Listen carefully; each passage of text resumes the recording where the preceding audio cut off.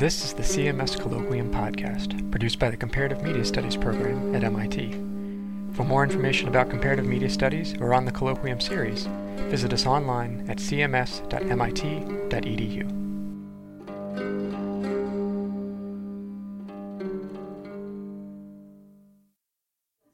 So good evening and welcome back to another session of Comparative Media Insights tonight with Lisa Nakamura. Her credentials are there, Director of Asian American Studies, Professor, Institute of Communication Research, I'm saying this for the recording, Professor, Department of Media and Cinema Studies, and Professor Asian American Studies at the University of Illinois, Urbana-Champaign. Lisa's work focuses on race, gendered, and national identity in digital space, and her books include Cybertypes, Race, Ethnicity, and Identity on the Internet, and Digitizing Race, Visual Cultures of the Internet. She's currently working on tentative title, Workers Without Bodies, Virtual Labor, Nation, and Identity, looking at things like Amazon's Mechanical Turk, gold farmers, call centers, call service centers, and the ways in which those are related to notions of, for example, Chinese identity or South Asian identity. She was last year visiting scholar at the Intel People and Products Lab, and coming up soon, this summer, I believe, she'll be at Microsoft's research labs here in Cambridge. So, Lisa, welcome. Thank you.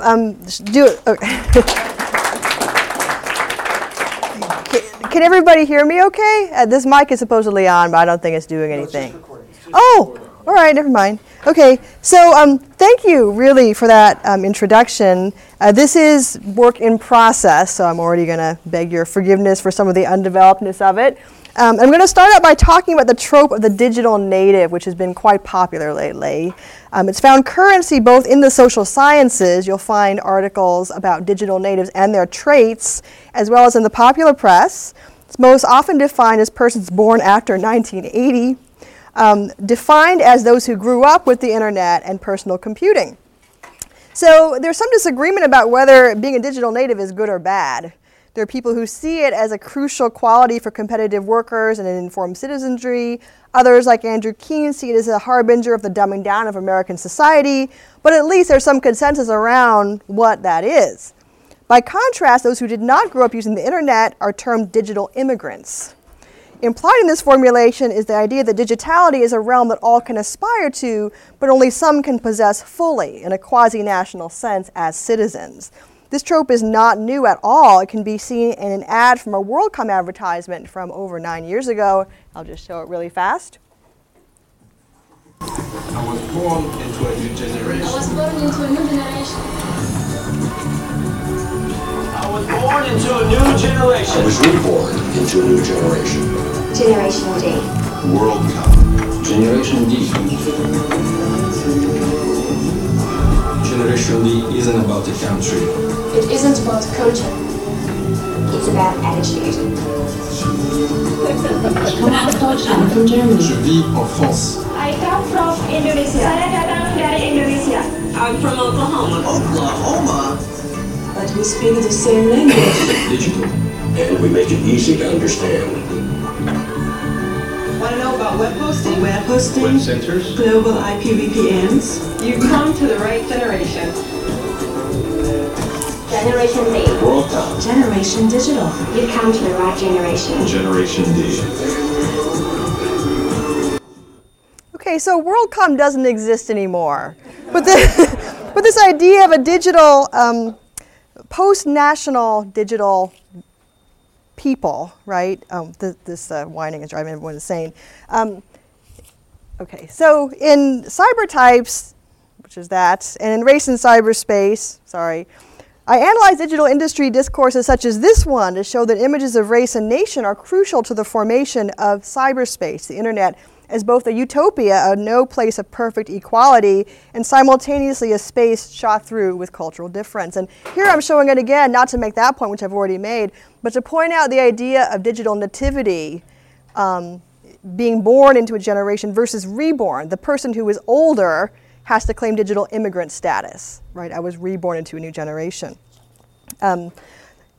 This commercial I just showed is always already a global village. transnational in image, if not in actual distribution. And in 2000, it certainly was not transnational in actual distribution, though that today is changing in key ways that have created a new digital working class, a racialized group of gray-collar workers, to use Jack Chu's phrase, who occupy the position of neither digital natives, right, entitled transnational cosmopolitan power users, nor digital immigrants, the graying computer users who are gamely trying to get in the game somehow, but often the more precarious and dangerous position of digital migrant.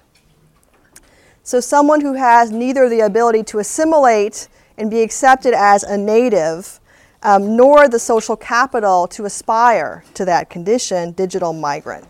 And I'll expand on what I mean by that, right? This is a significant change from earlier industrial discourses of the internet as post-nation. Instead, what I'm trying to talk about is how this cosmopolitan post-national space, which was really exploited by the IT industries in the 2000s, is being repeated in virtual world discourses, right? Especially virtual worlds like Second Life, World of Warcraft, and so on, that continue to claim the internet is a global village of diversity and a no space where bodies do not exist.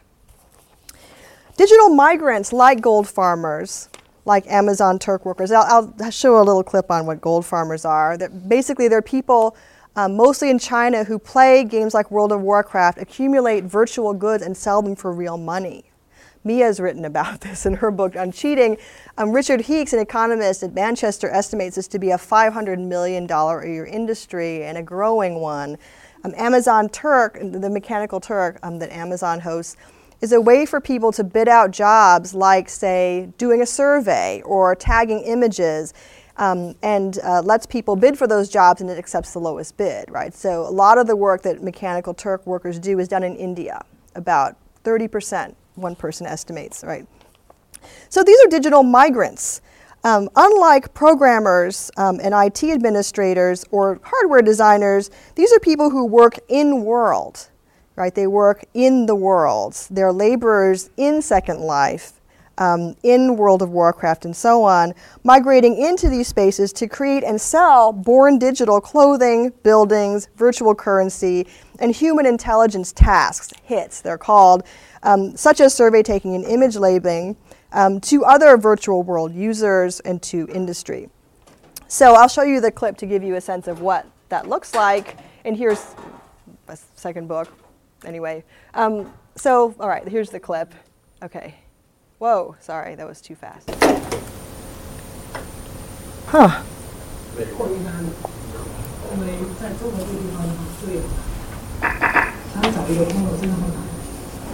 是在做职业玩家以后的话，你一边可以游戏，一边可以得到虽然不多，但是可以得到一份收入，也是比较开心的。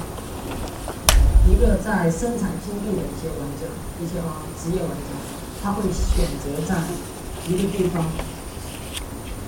选择在一个地方重复的做一件事情，就是重复的杀怪，杀到怪物得到记录。 因为他的工作上面给他的要求就是来打完进度，所以说他这个特别多，他必须在这里打。当有一些玩家他想过来这里做任务，或者说他也想在这里边来打怪升级的时候，但是中国人的迫于压力就没办法要跟他匹配，要把他赶走，因为我有家也不要工作，我必须在这里打，不要骚扰这个意思。 Okay, so this is a clip from a documentary made by Gay Jin, who was a UCSD doctoral student who since left the program to become a journalist in China. And he was investigating the world of gold farmers, as does Jack Chu, who's written a book called Working Class ICTs. Jack found that gold farmers commonly sleep under their desks, or they sleep in pallets behind where the computers are, and then they trade off in 12-hour shifts. So this is really immiserated work. It's not very well paid. And as you can see, there's a lot of pressure to make a quota, a lot of pressure to work hard. These are tedious, repetitive jobs, not at all what WorldCloud implied was in store for us as ICT users. These are human intelligence tasks that actually use humans as artificial intelligence, as cheap computers, right? These are jobs that could be done by computers and sometimes are. Sometimes mods are used to harvest gold, but it's sometimes cheaper to use humans. Much of this labor is performed across transnational West/Global South borders, with many of the workers living in East and South Asia. Thus, Mechanical Turk workers, the Twitter user, the citizen journalist, the gold farmer, the game-level modder possess varying degrees of legality, security, and social standing. In My Mother Was a Computer, Kate Hales reminds us that the gendering of early computing, computers were once people, her mother. And the repetitive tasks involved in early computing were supplied by the manual and cognitive labor of women. This useful reminder that the computer and the human body, in its race and gender particularity, have always co-created each other rather than existing as autonomous and separate artifacts, can help us recognize this process as it occurs in the context of Web 2.0 and virtual worlds, the so-called participatory web, or as my students think about it, the fun web, but not fun for everybody. In Czech, robota means drudgery. So robot comes from the Czech robota, drudgery, labor nobody wants to perform. It can also be translated as slavery. And the conditions of work for many gold farmers look a little bit like that, right? It's play under compulsion or work under compulsion. Much of this digital drudgery is performed using the computer. It's a distinctive form of labor. So the computer as an instrument of liberation, which is how it was represented in earlier discourses, is really coming to resemble more other types of high-tech devices that were expensive that users were allowed to take home, such as the sewing machine in Victorian England. Also very expensive, hard to reproduce technology that workers were permitted to take into the home to facilitate production, right? So the OLPC debate could be viewed in this way. Letting people have computers is not always necessarily. We could look to this earlier history of labor, I think, to understand that. The shift to digital labor, what Chu calls gray-collar labor, is occurring at the same time as vast labor migrations within and between nations, most notably the Global South. Working-class ICT users who produce and consume ICT such as cheap cell phones and online games played by the majority of internet users in China are creating a new transnational working class. The notion of the transnational owes a big debt, of course, to Arjun Appadurai and Manuel Castells' work, who identified technology's ability to permit communication and transportation in more cost-efficient ways. According to Appadurai, the pull of national identity has given way to a post-national consciousness. So this is controversial. Yet the discourse surrounding digital labor, especially that which occurs in virtual worlds like Second Life and WoW, appeal to nostalgic ideas about online national citizenship, belonging, nativity, and indigeneity. So who's a native, right? Who's a refugee? Who's an unwanted presence in these worlds? I'm going to be talking about two case studies. One is the case of Uru, a virtual world that the media knows about. It was owned by Ubisoft and it was shut down, right? So the people who left Uru, they were virtual world game players or inhabitants, you would say, really figured themselves as refugees and as immigrants. They were looking for a new home. They even produced a bunch of literature and a bunch of songs about yearning for the homeland. They wanted to reproduce their Uruvian culture in another online world. So they tried to go to there.com, some of them tried to go to Second Life, and they really figured their movement from one platform to another as being about diaspora and forced migration, right? Celia Pierce has written a whole book about this. And it was also somewhat, they claimed, racialized. They claimed to be subject to discrimination. Second Life forced them to move because citizens didn't want to be near them, and they really figured themselves as an oppressed minority without a home. I'm also going to be talking about the Play On group, which is a group of lawyers at NYU, and their struggle for avatar rights. Ralph Koster's written the Avatar Bill of Rights, which also figures virtual worlds as spaces where people have rights because they are natives. They have put time and energy, sometimes virtual property, into their time there, and they assume they have rights there. So the discourse surrounding this labor really resorts to these older ideas about citizenship, belonging, nation, so on. The line dividing citizen in a virtual world from an illegal immigrant, migrant, or guest worker has everything to do with the form of labor that individuals perform, as well as where they are from, their access to leisure, if they're violating a EULA, how they're violating a EULA, end user license agreement, what language they speak, and what race they are. Demonized forms of labor like gold farming are articulated to class, race, and nation in ways that echo earlier U.S. formations of anti-migrant illegality, lack of access to rule of law, and social exclusion. Races and nations matter in relation to digital games. And some people will say Second Life isn't a game, right? WoW is a game. And they are being remapped, just as this visualization of online communities demonstrates. And I think I have this in the right order. This is Todd Presner's map of the digital map of online communities. It's from 2007, and you can already tell it's pretty outdated. You would definitely make MySpace a lot smaller than Facebook now, but at this time, and WoW would be a lot bigger than it is here. This is made as a map that figures nation as having proportional size and borders based on numbers of citizens, right? Not actual space.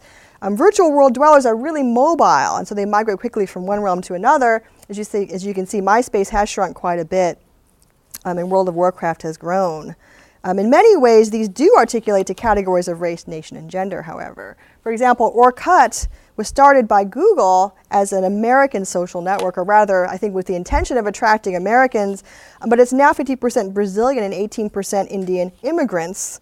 Therefore, it's been shifted, or its operations unit has been shifted to Belo Horizonte, Brazil, in recognition of this change. The mass migration or exodus from MySpace to Facebook and the cultural struggle over these racial and ethnic borders is described eloquently in Dana Boyd's forthcoming essay in an anthology I'm editing as White Flight, a reaction to the widespread notion that MySpace has become a cyber ghetto, overly customized by user activity, covered with graffiti, occupied by undesirable people of color who are neither college educated nor college bound, another bad neighborhood of the internet. Presner's map envisions participation in the form of content creation, profile management, social behavior, peer-to-peer media sharing, fan activity, or fee payment as creating citizenship. Good citizens add value. Bad citizens, like visually exuberant MySpace users, take it away. In a version of some forms of the state, everyone except the virtual world developer or platform owner is a guest and a worker. Maybe a guest because they are a worker, though not a guest worker. Those would be gold farmers and so on. Their standing is constituted by performance of different forms of labor, legal and semi-legal, agreeing to terms of service, providing this form of information or that form of information, so on. The internet is figured here as a virtual world of social relations where the homesteading metaphor, which we threw out long ago, that Howard Rheingold gave us, somewhat obtains, but with really interesting conditions. So virtual world users and the virtual world's legal scholarship movement are trying to make claims for rights, quasi-national rights based on property ownership, rights to occupation, persistent space, rights to service provision, which really mimic the kind of discourse of citizenship. So I talked a little bit about the Uru refugee case, the people who are looking for a new homeland. The play on legal movement is really trying to embed rights discourse in virtual worlds. As Hannah Arendt noted in The Origins of Totalitarianism, what separates a citizen from the stateless individual or refugee are claims to rights, the right to have rights, which can only be granted by the state. When the state is a corporation, Blizzard, Ubisoft, Linden Labs, and so on, a new formation of citizenship based on sanctioned forms of value extraction from users in the forms of fees, compliance with terms of service, and a narrow definition of creativity separates citizens from the rightless.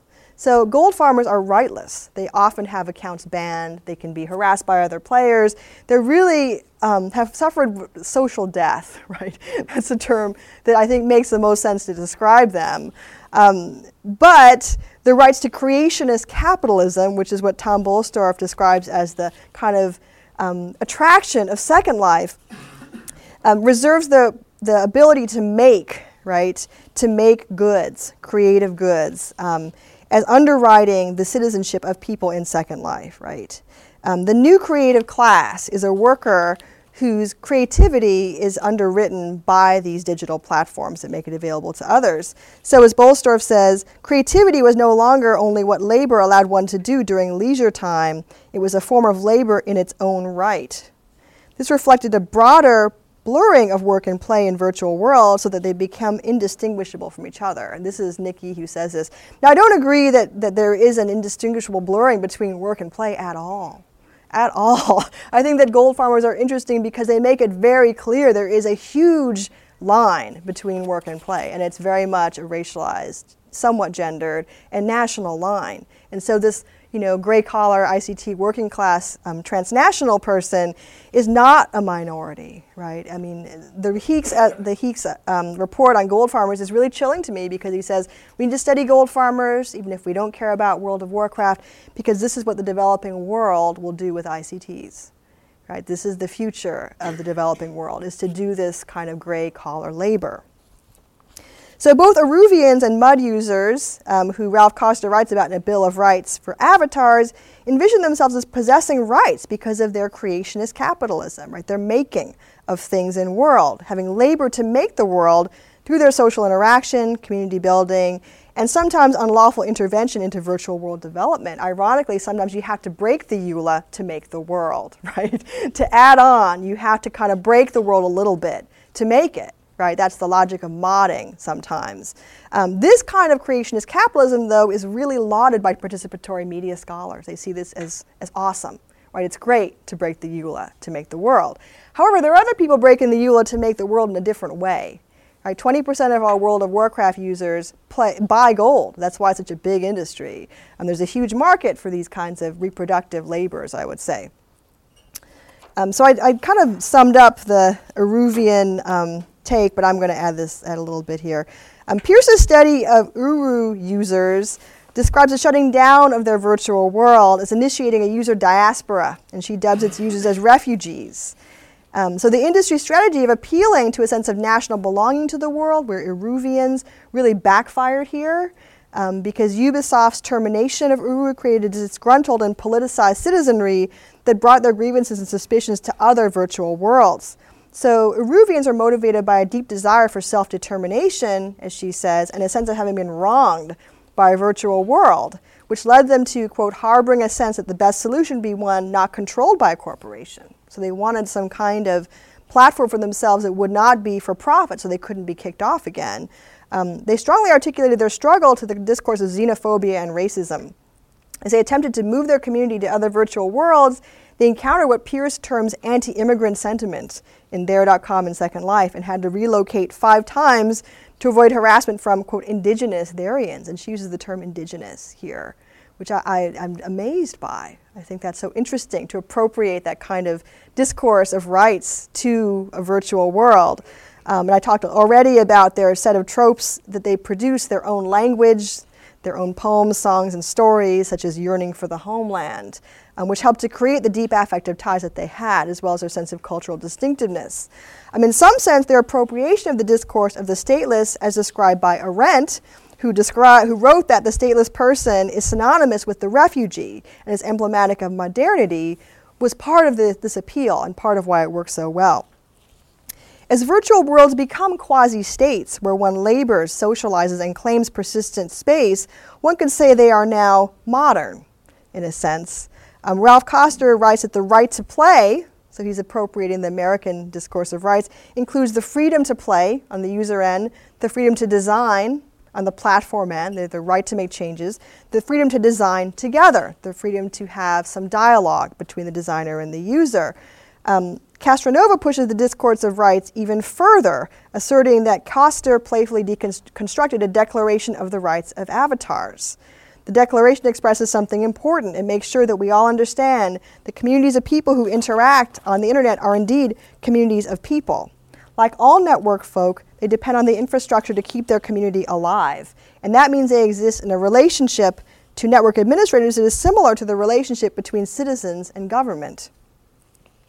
In this same volume, the issue of real money trade, gold farming, is taken up and condemned as ruining the community, breaking faith with users who depend upon the state or the developer to protect their play experience, or rather their culture, from migrants or unwanted users, such as gold farmers.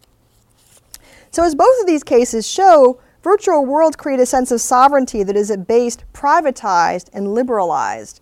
Production and ownership of property and the payment of fees, as well as the correct sort of civic behavior and feelings, right? A sense of wanting to preserve the player experience for paying players, or the right kind of paying players, endow a sense of entitlement to rights, one that corporations are unwilling to give. So there's a struggle here. And there are a lot of case studies in this vein, right? Advocating for the rights of players to have the world run in the way that they want. The concept of biopower, the distribution of the right to live or die based on membership or exclusion from a state, racial group, or sovereignty, is inextricably tied to conversations about refugees, diaspora, and other forms of statelessness. So biopower, Foucault, Agamben, those people. As Max Weber put it in his influential theory of the state, only the state reserves the right to itself to perform violence upon citizens. What happens when a state, such as Lineage 2, a popular, massively multiplayer online role-playing game, decides to sanction and perform acts of racialized selection, such as the organized killing of particular kinds or groups of players suspected of belonging to a specific group, say Koreans. Now, Doug Thomas wrote an article about this called KPK, which is about Korean player killers. It was a guild in this world that specifically took it upon itself to kill Korean players, because it saw them as possibly gold farmers that were ruining the economy, right? They were viewed as undesirable players. As Steinkuhler and Thomas describe, at times, even game developers have led organized killings of players suspected to be Korean in some of these PvP games. Gold farmers, thus, as I've talked about before, have suffered social death. They are denied the right to play because their economic activity is viewed as ruining the community, ruining the economy, and inflating the virtual currency, making it harder and less profitable for leisure players to sell their stuff.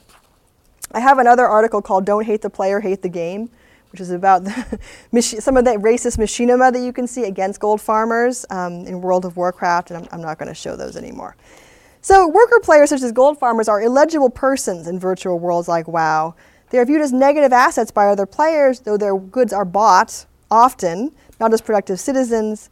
If game culture is about skill, a sense of pride in good play, and a possible, ideal democracy, gold farmer skill is discounted and illegible because they are gold farmers.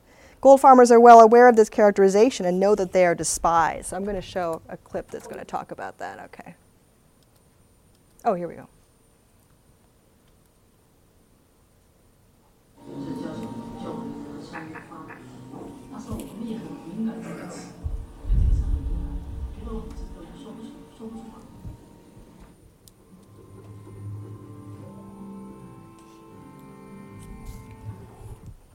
Okay, if we are concerned ourselves about becoming objects of capture, as our play is constantly put to work, right? Our data is mined as we play Farmville. I know this, I've gotten spam, based on Farmville stuff I've done. And we see this happening before our eyes. Fan labor works to promote the games themselves, right? Our email is mined for information about what we might possibly buy. Surely this dynamic obtains differently for gold farmers or worker players whose capture is far more literal and has already been accomplished. For if online play is a special form of agency, gold farming is play under compulsion. Instead, gold farmers do their work in-world, playing the game with leisure players and sharing the space with them. They are unwanted migrant workers to a virtual world that's designed to create a sense of nationality, a sense of cohesion, and a sense of community. Okay. As I mentioned before, most gold farmers either sleep under their computers or in pallets in a workshop really close to where their computers are, figuratively chained to the apparatus that is both the instrument of their labor and their leisure.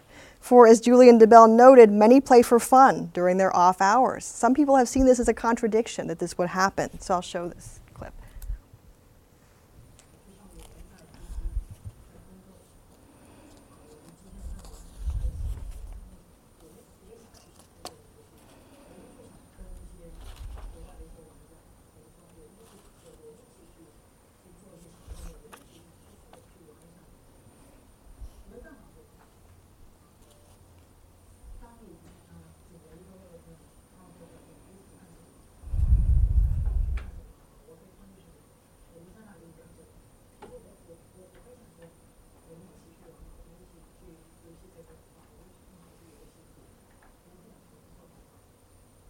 Okay, so contrast this to the WorldCom commercial, right? I mean, this is a very different idea of the cosmopolitan or the global as it's being enacted in virtual worlds. So DeBell notes that many play for fun during their off hours, as this guy says. But rather than viewing this as evidence that gold farmers are having fun while working or are not really working, it makes more sense to view this as akin to the slaughterhouse worker, another industry performed predominantly by labor migrants, who buys cheap meat at the grocery store. Reproductive labor is produced by particular types and groups of workers, but by definition consumed by everyone. The transnational dynamic of this sort of transaction is shown really eloquently in the film Fast Food Nation. I don't know if any of you saw it, in which a migrant couple labors all day in a filthy and dangerous slaughterhouse in Colorado, but celebrates their first paychecks by eating hamburgers in a local fast food chain. I mentioned biopower before, and I think that the role of death in games is really interesting and not very well studied. I mean, death is part of games. You know, it's part of the structure of games, getting new lives and so on. Death, its physics, its sounds, its look, are also exploited as part of the language of play for work within the diegetic space of WoW. So to unpack that a little, I'm going to show you what this is. Okay, this is called body spam. Any of you play WoW? Okay, so you've probably seen this before. Gold farmers, or gold farmer companies rather, gold companies, will stage these, they're kind of like performances, I guess, where they kill each other in such a way as to form letters with their bodies in public spaces in the game. So the name of this company is MMOP.com, and what these players have done, I think very creatively, is to kill each other and then create new bodies to spell out the name of their company. So here's one example. And you have to see these because this is where the bank is, right? When you're playing the game, you have to go here and look at these. So someone in my guild took these. It's not me there. And here's a little video of how it's done, which I think is just fascinating. So the gold farmers know how and where to stand and where to kill each other so as to form these letters with these bodies.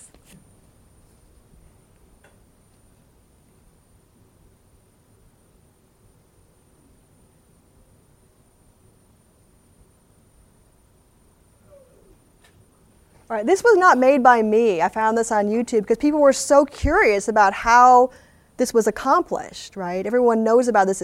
I've seen it several times. So they wanted to document how it's done. It can also be done by jumping, apparently. If you jump and land in a particular way, you can spell out a name with your body. So these are bodies that are viewed as having no social value in these worlds, you know, really subsumed to capital creation. Though they work within them full time, they are really outside the space of virtual world subjects, the bad subjects of digital capital, the flip side of the prosumer or participatory media creator.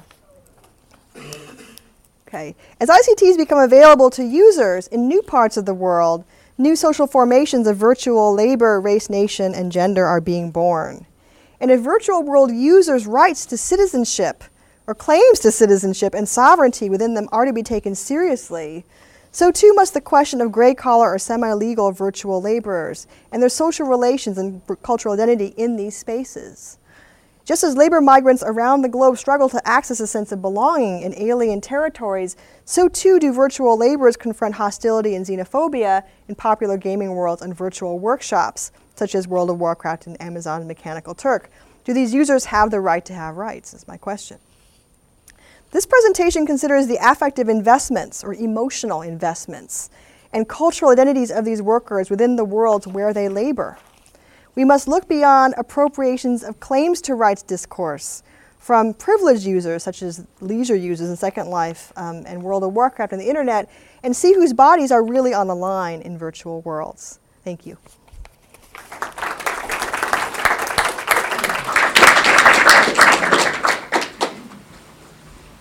Okay, we'll take some questions. The microphone is for recording, so please identify yourself. Hey, Lisa, what do you think is the role or the culpability of the developers of these spaces? Because, I mean, I know for most of the virtual worlds, it's illegal, you know, to farm gold and to do these things. But at the same time, these are also the developers who are creating these incredibly grindtastic games that, you know, for most of the players who buy gold, they're saying, you know, I don't really want to spend 80 hours trying to get the gold to get my mount or something. As opposed to somebody like Raf who says, I want the rights, have you thought, what have you considered in relation to the developers? That's an interesting question. I mean, from reading your book, actually, I got a really good answer to that, which is that in some ways developers encourage gold farming and gold buying by making the game so hard to progress in. And they encourage gold selling because it helps people not quit. Games that are really grindtastic, as you say, require lots and lots of repetitive activity are eventually going to repel people who don't have much free time. And so in other interviews with people who have bought gold, who talk about why they have, there's a BBC interview, and one guy says, I have a job and I have a life. I don't have time to be doing this repetitive stuff. I need to take care of my family and, do my job. And that's why I buy gold, which is the same reason people say, I have a job, I have a life. I can't mow my own lawn. I can't take care of my own kid all day. I can't, I can't cook my own food, and that's why I use service industries, right? So he was kind of posing it in very much the same vein, and those service industries are kind of getting done in the global south, sometimes remotely. So I was talking to somebody today about how hamburger orders at McDonald's are often taken in Bangalore now. At least a couple places in Georgia have done this, and they found it was more efficient. That they type in the order and the order goes to the kitchen. There's no reason for the person who takes the order to have to be there. So the logic of call centers is really penetrating lots of different spaces. And, Americans get very irritated when they think they're talking to someone who's not from the U.S. now on the phone, right? Because they're so accustomed to the idea it might not be. So that's another part of this book I'm working on as well, is the social death of people who are telepresent workers through phones. Call center workers and so on, and the kind of harassment that they are subject to. So yeah, I think that the game developers are very implicated in this. Like, they know what happens. They enforce, they ban accounts selectively. They have not gotten rid of all the gold farmers. But like you say, they don't really need to. And in some ways, they don't really want to. Yeah. Ian Condry, FLNL, CMS. And I guess my question is just a simple one of sort of what's to be done about it. I guess one of the things, and maybe that's a complicated question, but that part of it certainly is that I find so interesting is, on the one hand, there's the invisibility of it, and I always thought of it as invisible, but seeing them do the body spam. The bodyspam.com shows it's a little more complicated than invisibility, because but then it seems part of it has to do with the corporation dealing with it, right? And I guess that's partly Mia's question too. The game developers are part of it, and but sort of what else? I mean, I guess there's this transnational element. So national, states say, well, we can't enforce laws across national boundaries, and so that gets the immigrant issue as well. But I'm just curious if you thought about this is a problem. The grime-tastic is not going to go away, given, it seems to me, so that then what do you do to make this visible or do something about it? That's such a good question. I've given this talk lots of different places, and when I give it at games conferences, they always say, well, gold farmers are breaking the rules. They always they really advocate for the player rights, right? But when I gave this at Connecticut College, they said, where's the Cesar Chavez of these people? That was the first question they asked, which I thought was so great, because it's the exact same talk. Right, no difference at all. So yeah, what about social labor movements or social movements based around labor? Like, why could that not happen? And part of it has to do with why it was hard for it to happen with any kind of illegal migration, labor migration, because people are afraid. It is hard to organize people who literally don't have the right to be there. So this kind of thing looks kind of like a protest. It could be, but it was not. It was very hard to capture the video of them doing it, right? Instead, it's much easier to see the finished product. And so, in some ways, I'm not making huge claims for this as an activity, but more as a kind of emblematic moment of what ICTs are for some people, right? It's kind of this literal exercise about biopower. And the fact that people are kind of doing it to each other does not necessarily make it any better in a way. So.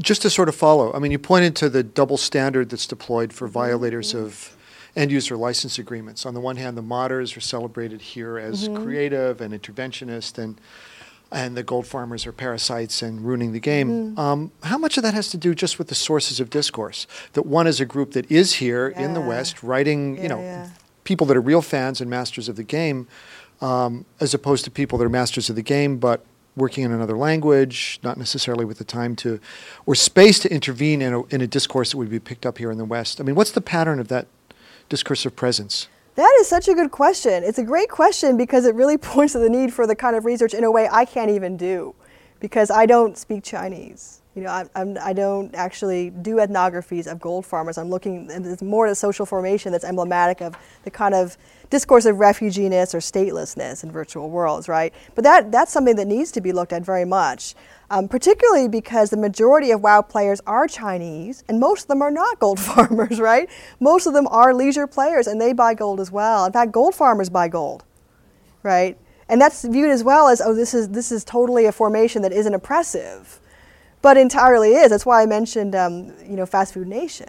Like, it's entirely symptomatic of this kind of capital accumulation that people would buy from each other, right? So, yes. Oh, sorry, you can.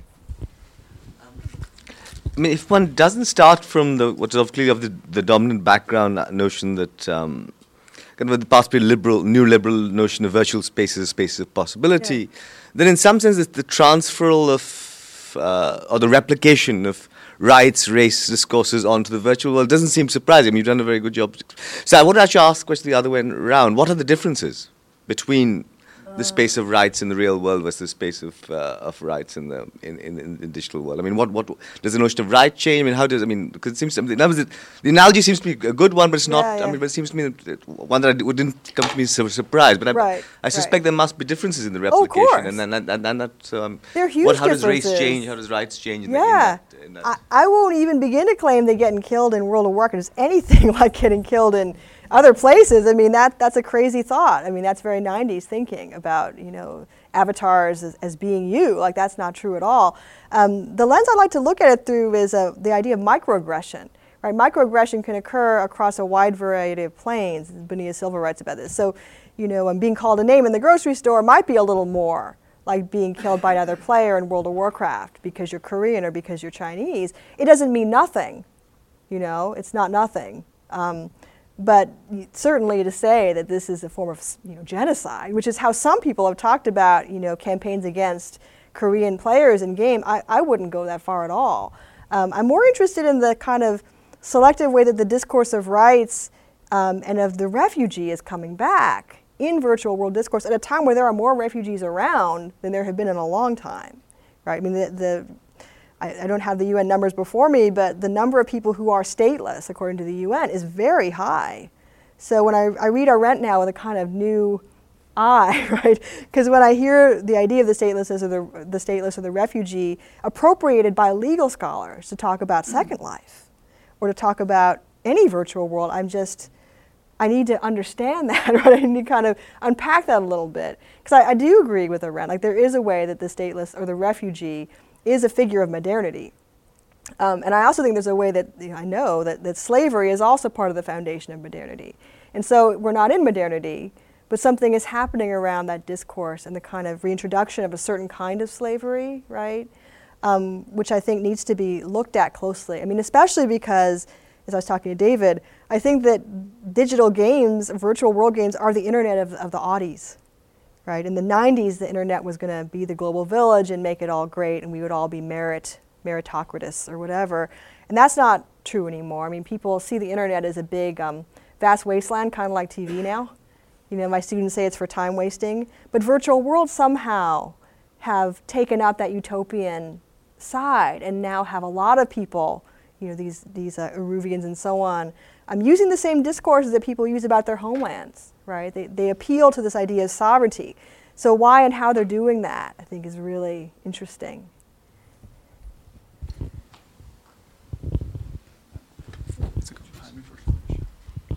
So you talked a little bit about the various kinds of labor that are going on in these spaces, and I'd just really like it if you'd unpack that a little, because I think there's something interesting in the gold farmers might be viewed as an extreme of the sort of spectrum of different types of labor that is being used or exploited or what have you. I mean, when you think about people in EverQuest or in World of Warcraft selling their own characters, despite the fact they're leisure players, all the way over to what you mentioned, fan labor, etc. And I think there's some. I just really like you to unpack that a little more, because I'd like to see what you think. Where do gold farmers sort of fit in that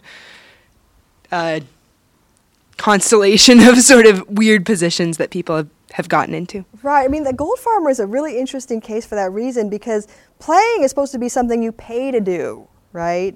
Amazon Mechanical Turk work, there's some ambiguity about whether it's fun or not. Some people say they do it for fun because they're bored at work, and so they could use the extra $5, right?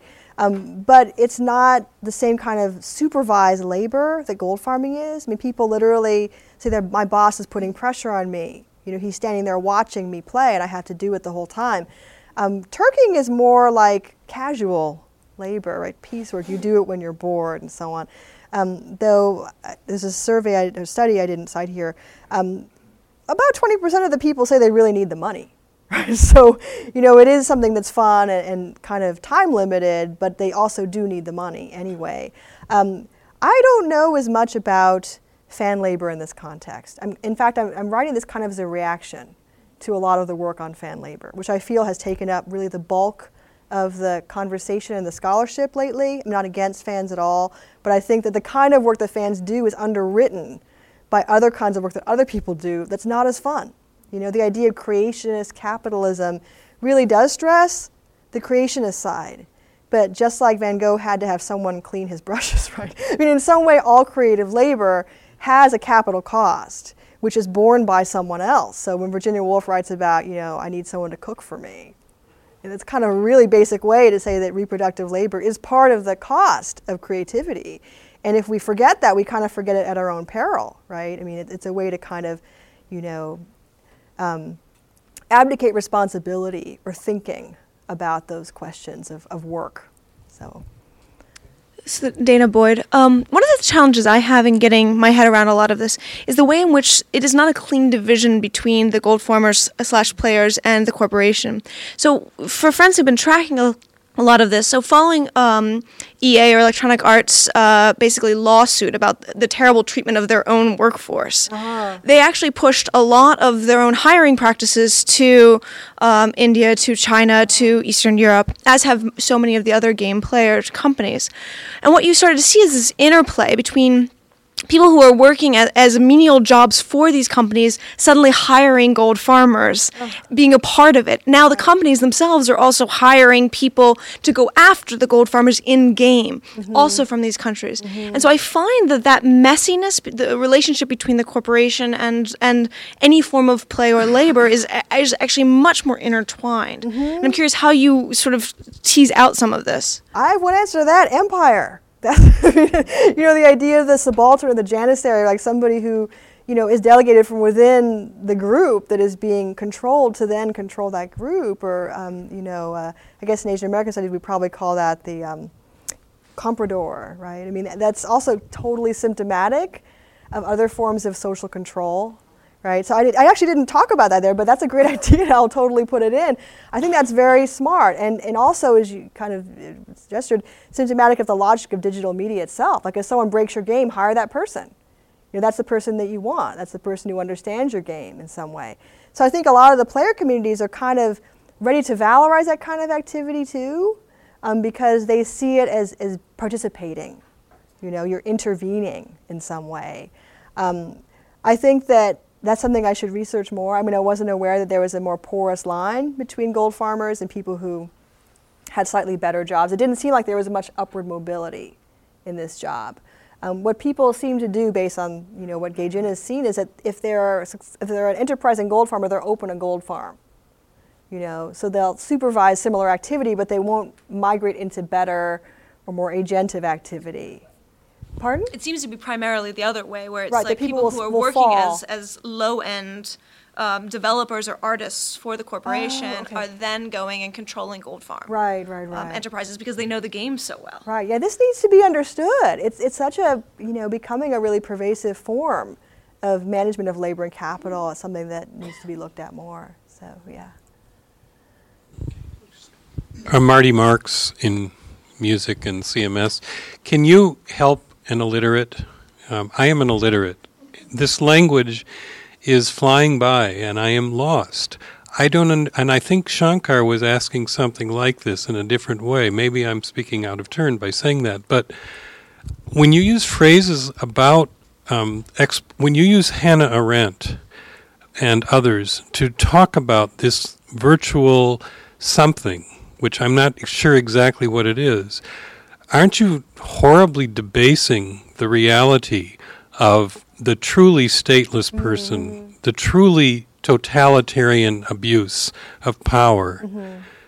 That's what she was writing about. And why do we need that kind of language to talk about it? I mean, and I hear phrases like creationist capitalism, reproductive labor, and I think how loaded all these terms are with very serious and morally complex meanings.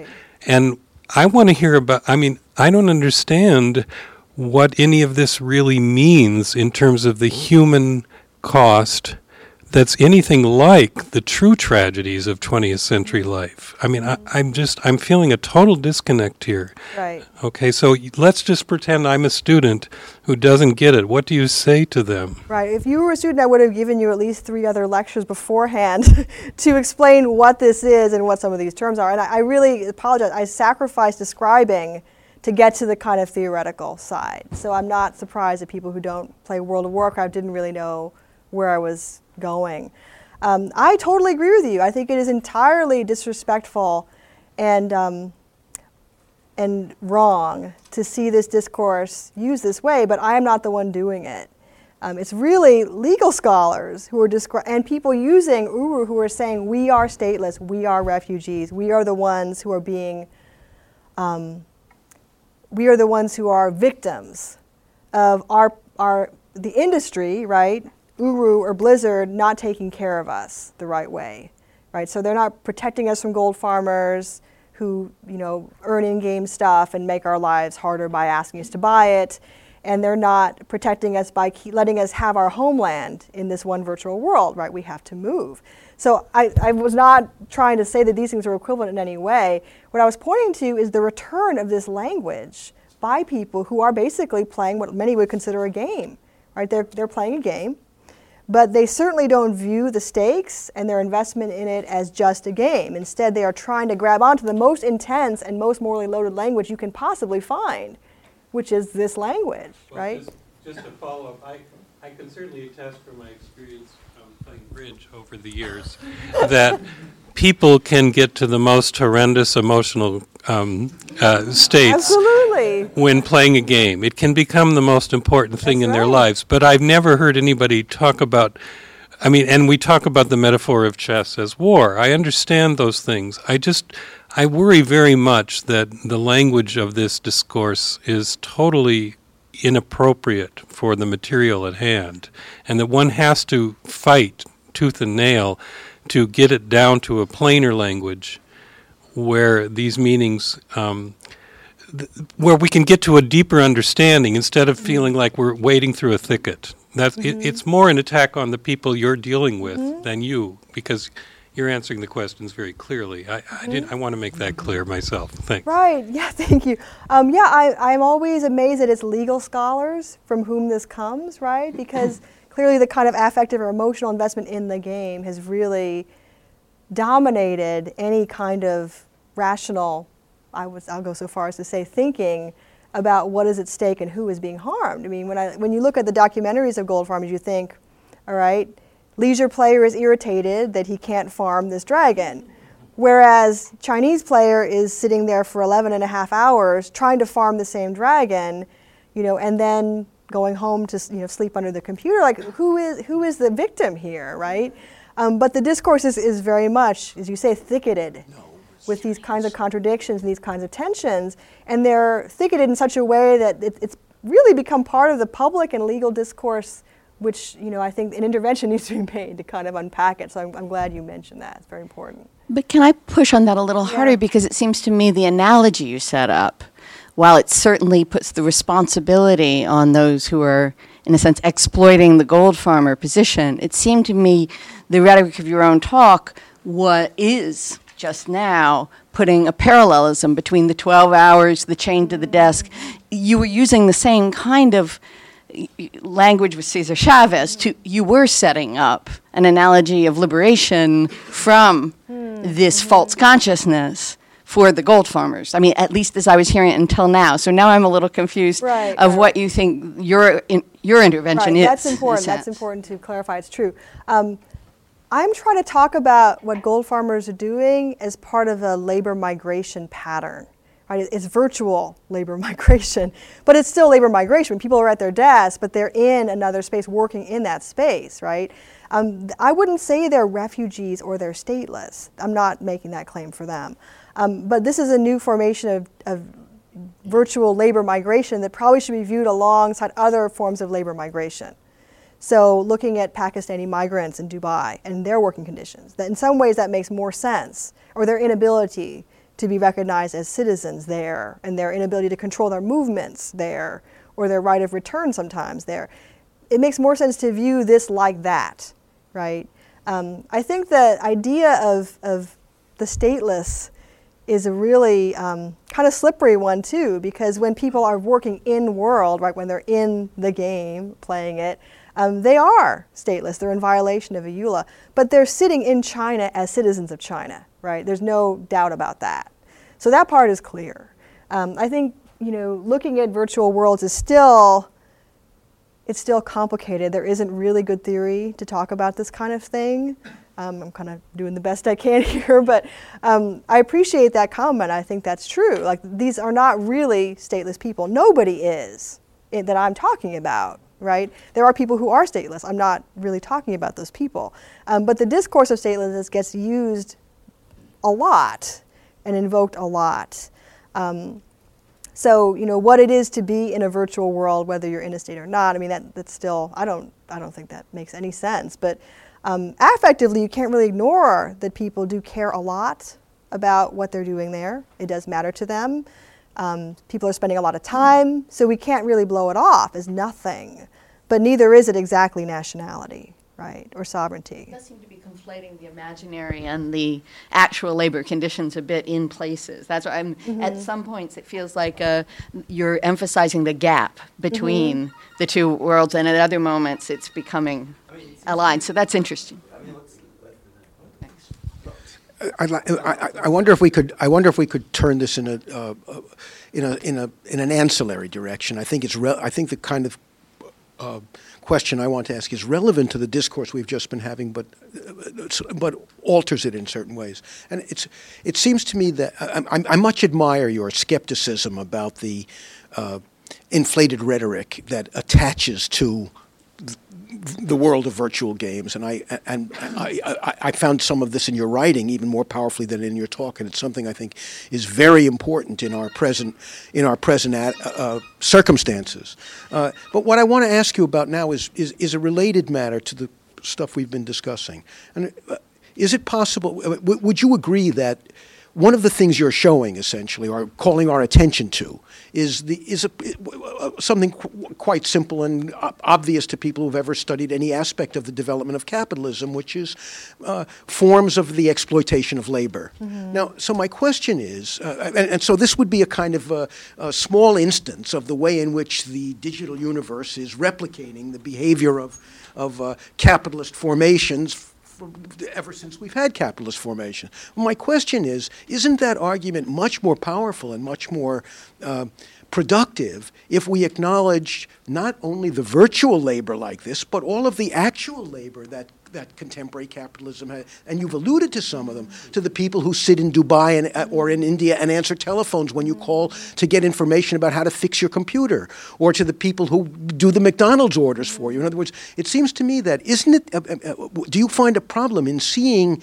the gold farmers as really, in some sense, a very small subset of a much larger and apparently enlarging population of ill-paid people who live in developing or underdeveloped areas, serving the needs of a much wealthier sector of the world. And if you do agree about that, Lisa, why focus so much on the gold farmers instead of on the actual exploited, who in many cases have circumstances that are much more terrible than 20 and 30-year-old. I don't mean to underestimate what their unhappiness, but the fact is many of them are players. They play after hours.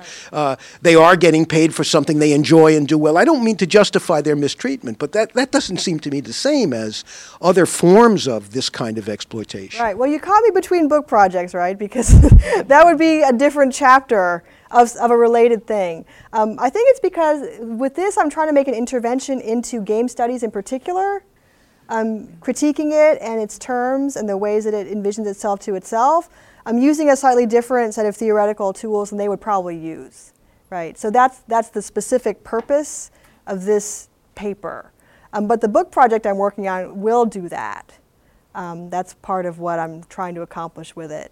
But it's also not just that. I mean, I'm trying to look at changing ideas of work and labor in digital media, right? So everything is fun and nothing is fun. Everything is work and nothing is work, right? That's a kind of familiar discourse around Web 2.0, that Web 2.0 is fun, everything is fun, but it is all work in some ways, right? We're constantly being mined and surveilled, and the information is sold and bought, and we don't get to keep any of it, right? The profit all goes somewhere else. But also that these are forms of value that really are poorly understood. I mean, people often, I think, feel cheated. It's not really clear how and why, but there's a sense of dis-ease with this arrangement. And so I wanted to look at that in a more kind of differential and nuanced way than usually is, because I will say I think most of this really is from the consumer perspective, right? It's viewed as a flaw with the product, right? The audience is not happy, it's a flaw with the product. But not everybody is a consumer in some way. Just like the line between play and work is really porous, the line between consumer and producer is really porous as well. And so, as I've mentioned to other people, in some ways this is a reaction against convergence culture, right? That it's all fun and it's all good. Well, it's not all fun, it's not all good. I'm not trying to kill the buzz too bad, but I feel like that this needs to be articulated a little more. So certainly this argument is not at all perfect. I'm really happy to get these comments. It was kind of risky to give this because it's not done. But that's partly why it's written this way, is that all the gaming stuff is written from the perspective of the gamer. Or maybe the developer, but there are people who are neither gamers nor developers who are really implicated in games as an industry and as a culture. And those people never get talked about, right? There's this real problem with alterity with game studies, I think, in digital media generally, but really with game studies right now. Fan culture is about anti-alterity. It's about me, in some way, me and my desires and my affect. Other people's affect doesn't have much of a way to find it, to get in. So this is certainly not a perfect job of doing that, but I'm trying to kind of reshape it so that could be seen or that could be taken account of. Alex Levitt, Convergence Culture Consortium. I'm really interested. I'm not dissing you. I'm just saying. I think you're great. I'm really interested in the physical geography and real life communities and how the digital affects that instead of the reverse. So a lot of the work that you presented is specifically China, but how much are we seeing, especially in what you mentioned, the global south, in South America or Africa, or why are we looking just at a specific demographic of workers when we could potentially see like American high schoolers using this as a part-time job? Mm-hmm. Yeah, definitely. I know American high schoolers do use this as a part-time job. Occasionally I scan Craigslist and there's an undergrad selling his avatar, and sometimes I email them and I say, why does it cost so much? Why are you selling it? And they always say the same thing, girlfriend or finals. Those are the two answers. Or boyfriend sometimes. The average cost is around $300. So yeah, that's another form of labor and activity that I'm not talking about specifically. And the only reason I'm not is that that's not really demonized activity that's viewed as part of the culture, and it's cool and it's fine. So if your girlfriend gives you their avatar, that's cool and fine, even though technically, I guess, it's against the user and user license agreement as well. That's viewed as part of the kind of folk or community or commons aspect that's okay because we're all leisure players. It's when someone thinks that there's some kind of livelihood at stake, ironically, that it becomes totally wrong or very, very out of bounds, because then you're not part of the player community anymore. Then you become something else. So this something else is what I'm interested in, right? And there's pretty good documentation of player communities, maybe too much documentation of player communities sometimes, but really not of other things. And so I was trying to fill that gap a little bit. But yeah, China, why? There is a really huge archive of player-produced content around Chinese gold farmers, too. My first article I didn't talk about today was about machinima, user-produced machinima about gold farmers, hundreds of them, all anti-gold farmer, right? There's just a lot of other text to look at around that question, and a lot of them invoke Chinese flags and eating dogs and cats and the whole kind of gamut of racist imagery from the 19th century, which I think is interesting, right? That's why it's kind of a convenient cross-media comparative moment for that. But certainly someone should look at that other stuff as well. I agree. I mean, Julian DeBell's research found that the first gold farm was in Mexico. I would love to know more about that. Like, why in Mexico? Why didn't that succeed? Who thought to do it there? Like, that's an interesting question. But yeah, the global south, like you say, it's big. It's certainly not just China. So this actually brings me close to my own question. Wayne Marshall, FLNL Music, and some other affiliations.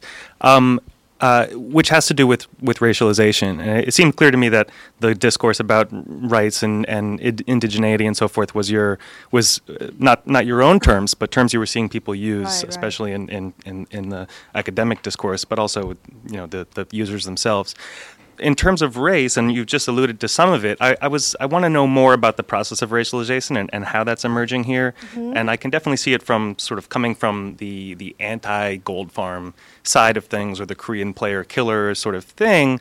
But even then, we see it figured as often in terms of national or linguistic terms. Mm-hmm. When we saw the one gold farmer talk about how he yearned to play with foreign players, it was actually a language issue for him, as opposed to feeling marginalized because of race or other sorts of issues. So I guess I'm curious to know, sort of, when you're thinking about race, and this is a much more long-standing issue in your own research, mm-hmm. how that's emerging in these spaces or in these encounters. Right. That's a great question. I mean, somebody, when I was working on this earlier, said, but it's Chinese who are buying from other Chinese here. So how can Chinese be racialized as being these immiserated marginal workers necessarily, right?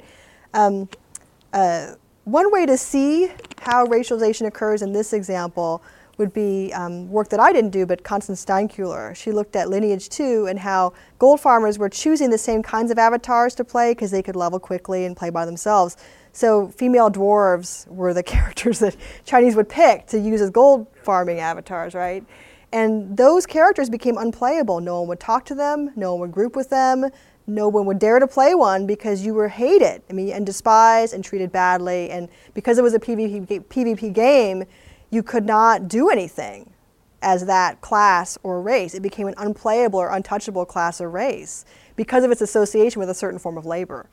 So that's a kind of interesting racialization, right? I mean, dwarves and females, there just was no particular reason why those should become unplayable or untouchable, but that's how race works anyway, right? There's no particular reason why people of darker skin should have these problems, but that's how it is. So she did not really make of it what I do, but she kind of did that work and just said, okay, here it is. Certain types of players can pollute certain types of play or certain types of avatars. So yeah. Jing Wang, FLL. I would like to link up to what Marty and Diane and David and Shankar said about their questions. To summarize what I think where they came from, I would ask a very general question and then followed by a specific question about the gender distribution. Mm-hmm. The general question is, why do those social issues happening in the 3D world? And actually, I'm a player in Second Life. Oh, okay. So, but this is a question sort of, well, it is a critical question that I constantly think about. Why do the digital illiterates who make up the majority of the population or of academic critics, why would they or we care about the debate about those social issues happening in the 3D virtual worlds? Mm-hmm. So that's sort of summarizing what they were talking about. Mm-hmm. And then the more specific question is the gender distribution of goat farmers. Mm-hmm. Gender is, I think, embedded in your subtitle, but you didn't say a lot about. Right, I had to cut this pretty radically to fit it into half an hour. It would have been a lot longer if I put that in.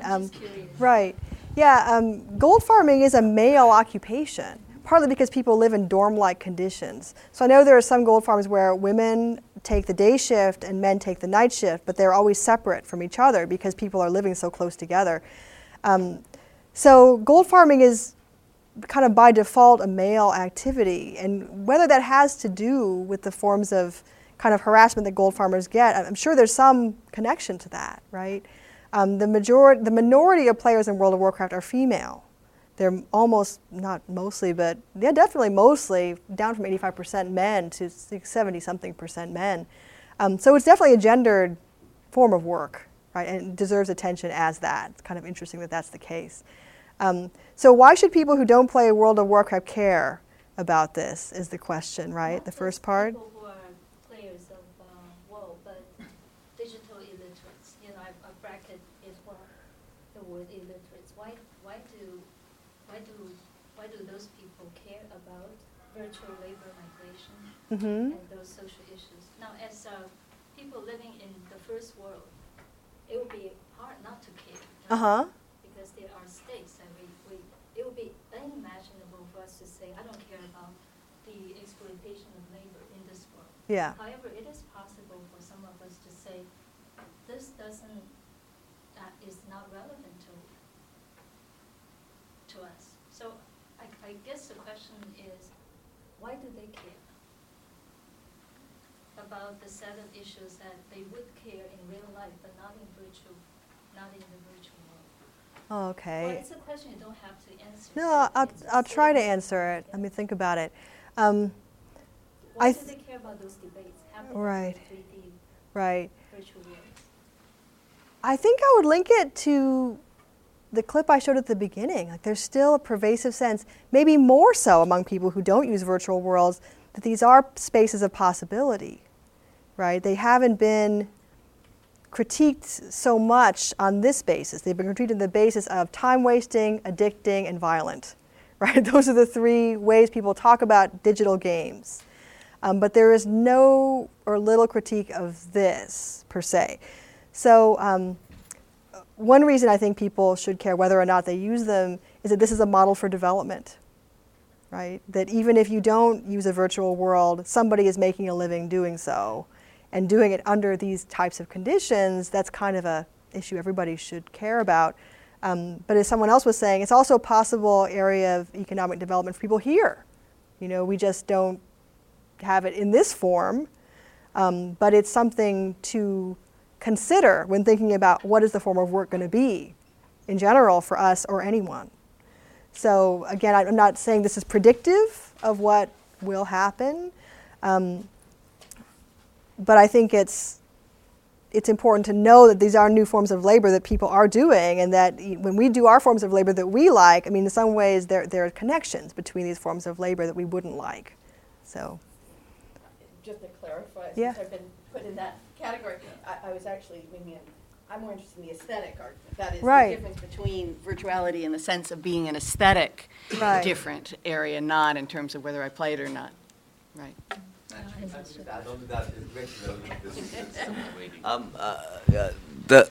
I suppose, I mean, I need to also dissociate myself a little bit from Mojing's as well as Marty's reconstruction of my position, because it doesn't actually bother me. I mean, in the same way it doesn't bother Marty that there's some kind of debasement of the terminology that's happened. I'm not actually. What became clear listening to the question and that came out of it was, I suppose, and it's more like of a comment, that I was able to pinpoint my own kind of discomfort with the talk in some sense more clearly, and it has to do with what I take to be a too sharp binary division between the real and the virtual. Because it seems to me that's where David's question also points to, because once you've got that, then you've got all these, it's a bit of a false debate, because you've got all this question of transferals and so on, but if you start thinking more broadly, simply in terms of differentials, wage capital, wage labor, etc., then the digital and real all become part of the same thing, and you have simply differential formations within it, right? And at that point, the question, how I would answer Jing's question, why would one care, is precisely through the notion of the affect that you have for an avatar. It's not because, in other words, I was reading some stuff the other day about branding, and one of the arguments Jeff was making was buying fair trade and stuff like that. The reason it doesn't quite work because it already assumes an ethical position that you already buy into. But what it also doesn't take into account is actually the real affect that people have towards brands.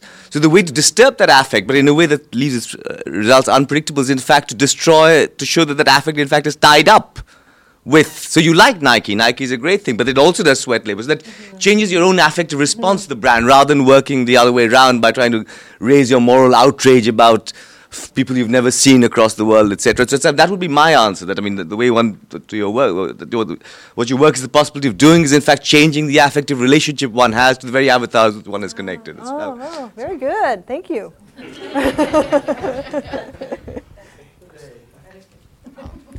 I'm curious as to what the other forces other than labor are to these patterns of migration. Like, I remember when I was playing Diablo 2 back in the day, there was this big problem of there were servers for specific continents, and the hatred for Korean players that developed on US East was because they were invading because their server was overpopulated. So what other, I'm curious as to what other sort of motivations, I guess, for migration and displacement are that you've seen? Right, yeah, you're right. Some of it is not about labor per se, right? The reason Chinese players play on American servers when they're trying to farm gold is that you can't transfer gold between servers. So you have to migrate to earn gold. It is very kind of state-like in that way. But sometimes people do it just for convenience, right? And then you do have these struggles, sometimes over language. As Doug Thomas has found, it's often over player style. This is a totally other area that I don't really work on especially, but I know in Asia, PvP is much more common. And so people tend to be slightly more aggressive players to other players in that context because that is the norm. And so American players see this as totally psychopathic, right? They interpret it as absolutely outside acceptable play, and so they'll react accordingly. I have not researched this much, but I know that's the case. And so it is kind of this misunderstanding around how to play the game. What are the norms of how to play it? It could get worked out theoretically, right? But the gold farmer says we can't communicate. I wish we could play together, but there are so many things in the way. So some of them are infrastructural, some of them are linguistic, some of them are cultural, some of them are economic, right? So there's a huge kind of array of things that need to be negotiated before you can have this cross-cultural play. So I think this, global village idea is in fact really shot through with a lot of tensions, And developers would like us to think that we're diversifying our experiences by being online in virtual worlds with other people, that we're learning foreign languages. I don't know what they think we're learning, right? We're learning tolerance or learning how to appreciate cultures, right? That would be the line. But absolutely, that's not the case, right? Migration is sometimes forced migration. And even when it's not, there's so many other kind of factors that need to be accounted for. So yeah, I just looked at one, but yeah, there's a whole lot of others, that's for sure. Oh, thank you. Philip Tan, Singapore MIT Gambit Game Lab. When you were describing the conditions that the folks were working in, one thing that occurred to me is that sounds a lot like game development, actually. That's totally 12 hour at your desk, sleeping under your desk. That's Silicon Valley. That's creationist capitalism, though, right? It's what's called programmed versus unprogrammed labor, Manuel Castells would say. Yeah. It's at least some of the horror stories and some of the things that we're talking about EA as well. And it strikes me that a lot of the practices I mean, having gone to game development conferences and meeting some of the Chinese businessmen selling outsourcing services, I'm wondering whether to some extent the mobility of the people who are working as gold farmers may not be great, but their managers are some of the most aggressive entrepreneurial people I've ever met. And I mean, going from selling gold to selling art assets to selling complete games is something that the managers seem to be successfully doing, actually, and changing the way how games are even made, Western games are even made, because I'll read an article about lauding a company by successfully being able to use outsourcing. A U.S. company to outsource their work in India or China. So I'd like to get your thoughts on how this could actually change the way how these games are made, and whether that might make spaces that are possibly better environments for gold farmers, or maybe you see some discussion happening about how the way how the games are being made might actually affect the way how these practices occur. Yeah, that's a great point. When you mentioned the similarity between game making and game playing, or game playing for money, it made me also think about the question about gender that you mentioned, that these really, game developing is a very male thing, partly because the possibility of family is just remote if you're working that much. I mean, Mark Duz did an interesting ethnography of game developers and found that women just left. Like, it wasn't that they didn't want to do it, but they just could not handle the insane amount of hours and isolation that came along with it, and it was very unfriendly to women. So women were not actively kind of avoided sometimes as workers for that reason. I don't know. I would like to think in some ways that this form of labor, which is immiserated on both sides, I would say I wouldn't want to do either of those things. There is some possibility for resistance, right? There is some possibility for claiming creative space. Gold farmers don't make machinima that I know, but I don't speak Chinese. I need to get an assistant to help me with that. I mean, maybe they do. Some of these people do talk in a kind of conscious way about knowing that they are part of a class, right? They say, I know, I have a sense of inferiority. I know that I am this. And there's possibility in that, right? There always is. That's what's great about new media, is that there's possibility when there's a sense of shared identity, people could do something. I don't know what it is. But I think that's part of the coming to consciousness of a group, is when they identify themselves as sharing a struggle, then maybe something can happen. So whether it's in the realm of business, right, transforming the game or making a different game, or in some other way, I like to think that could happen, yeah. Okay, well, I'm afraid we have to wind down now. Lisa Nakamura, thanks very much for your paper and your questions.